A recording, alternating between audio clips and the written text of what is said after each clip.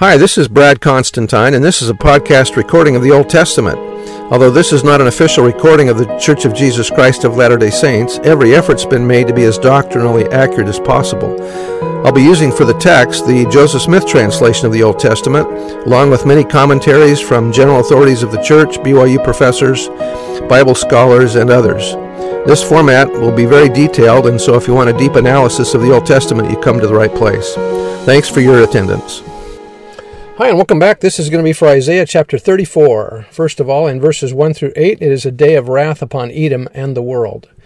Come near, ye nations, to hear, and hearken, ye people. Let the earth hear, and all that is therein, the world and all things that come forth of it. For the indignation of the Lord is upon all nations, and his fury upon all their armies. He hath utterly destroyed them, he hath delivered them to the slaughter. Their slain also shall be cast out, and their stink shall come up out of their carcasses, and the mountains, or many nations, shall be melted or soaked with their blood. And all the host of heaven, all the armies upon the earth shall be dissolved, and the heavens shall be rolled together as a scroll, and all their host shall fall down, as the leaf falleth off from the vine, and as a falling fig from the fig tree, or an unripe fruit. And that's regarding the second coming. For my sword shall be bathed in heaven, prepared to destroy the wicked. Behold, it shall come down upon Idumea, Hebrew Edom, and upon the people of my curse to judgment, the destruction of the wicked. The sword of the Lord is filled or covered with blood. It is made fat with fatness, and with the blood of lambs and goats, with the fat of the kidneys of rams. For the Lord hath a sacrifice in Bozrah, the capital city of Edom, southeast of the Dead Sea, and a great slaughter in the land of Idumea. Since the people did not live righteously, they would become the sacrifice. And the reem, or wild oxen, shall come down with them, and the bullocks with the bulls, and their land shall be soaked with blood, and their dust made fat with fatness. For it is the day of the Lord's vengeance, and the year of recompenses for the controversy of Zion. The controversy of Zion is the animosity between the Jews and Arabs, the modern descendants of Esau. Verses 9 to 15, Edom, the world, is to be burned. And the streams thereof, i.e. of Edom, shall be turned into pitch, and the dust thereof into brimstone, and the land thereof shall become burning pitch. It shall not be quenched night nor day. The smoke thereof shall go up forever, for generation to generation. It shall lie waste. None shall pass through it forever and ever. The second coming of Christ will be a day of vengeance and recompense, as formerly seen. The indignation of the Lord is upon all nations, for he hath delivered them to the slaughter.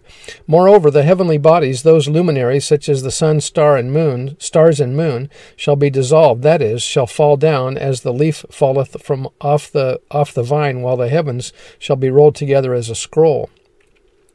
Isaiah's description is reminiscent of a similar one in Doctrine and Covenants 88-95, in which we are taught that when the Lord returns, the curtain of heaven shall be unfolded as a scroll is unfolded after it is rolled up, and the face of the Lord shall be unveiled. Then the sword of the Lord, which represents his power and judgment, shall come down upon Idumea, or the world. President Joseph Fielding Smith wrote, Now some Bible commentators, because of the name of Idumea, a little country east of the Jordan, is mentioned, have an idea that this had reference to that little country, but the term Idumea is one that the Lord uses to mean the world. You will find it so recorded in section 1 of the Doctrine and Covenants. He is speaking of the world. Blood is a biblical symbol of wickedness. The whole earth stained with blood will experience a great slaughter at the time of the second coming, for it is the day of the Lord's vengeance and the year of recompenses for the controversy of Zion.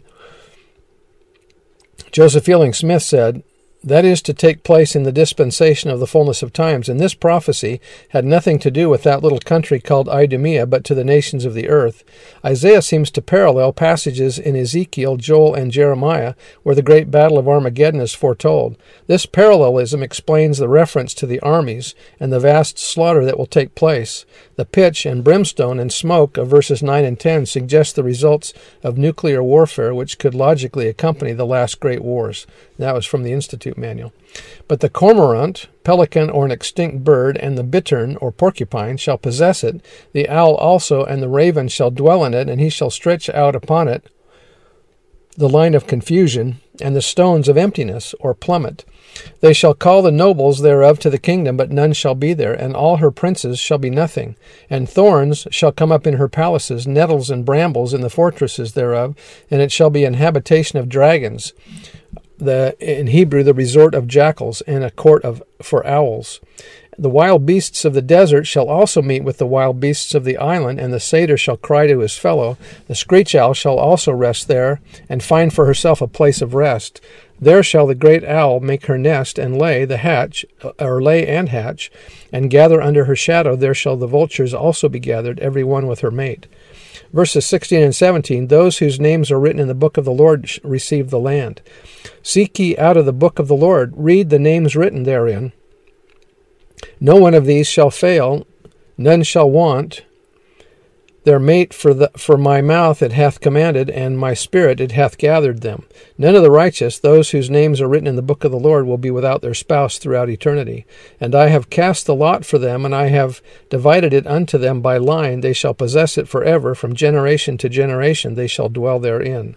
So there's some hope, at least for the righteous, as the second coming happens. Anyway, that's the end of the chapter, and we'll see you next time. Bye.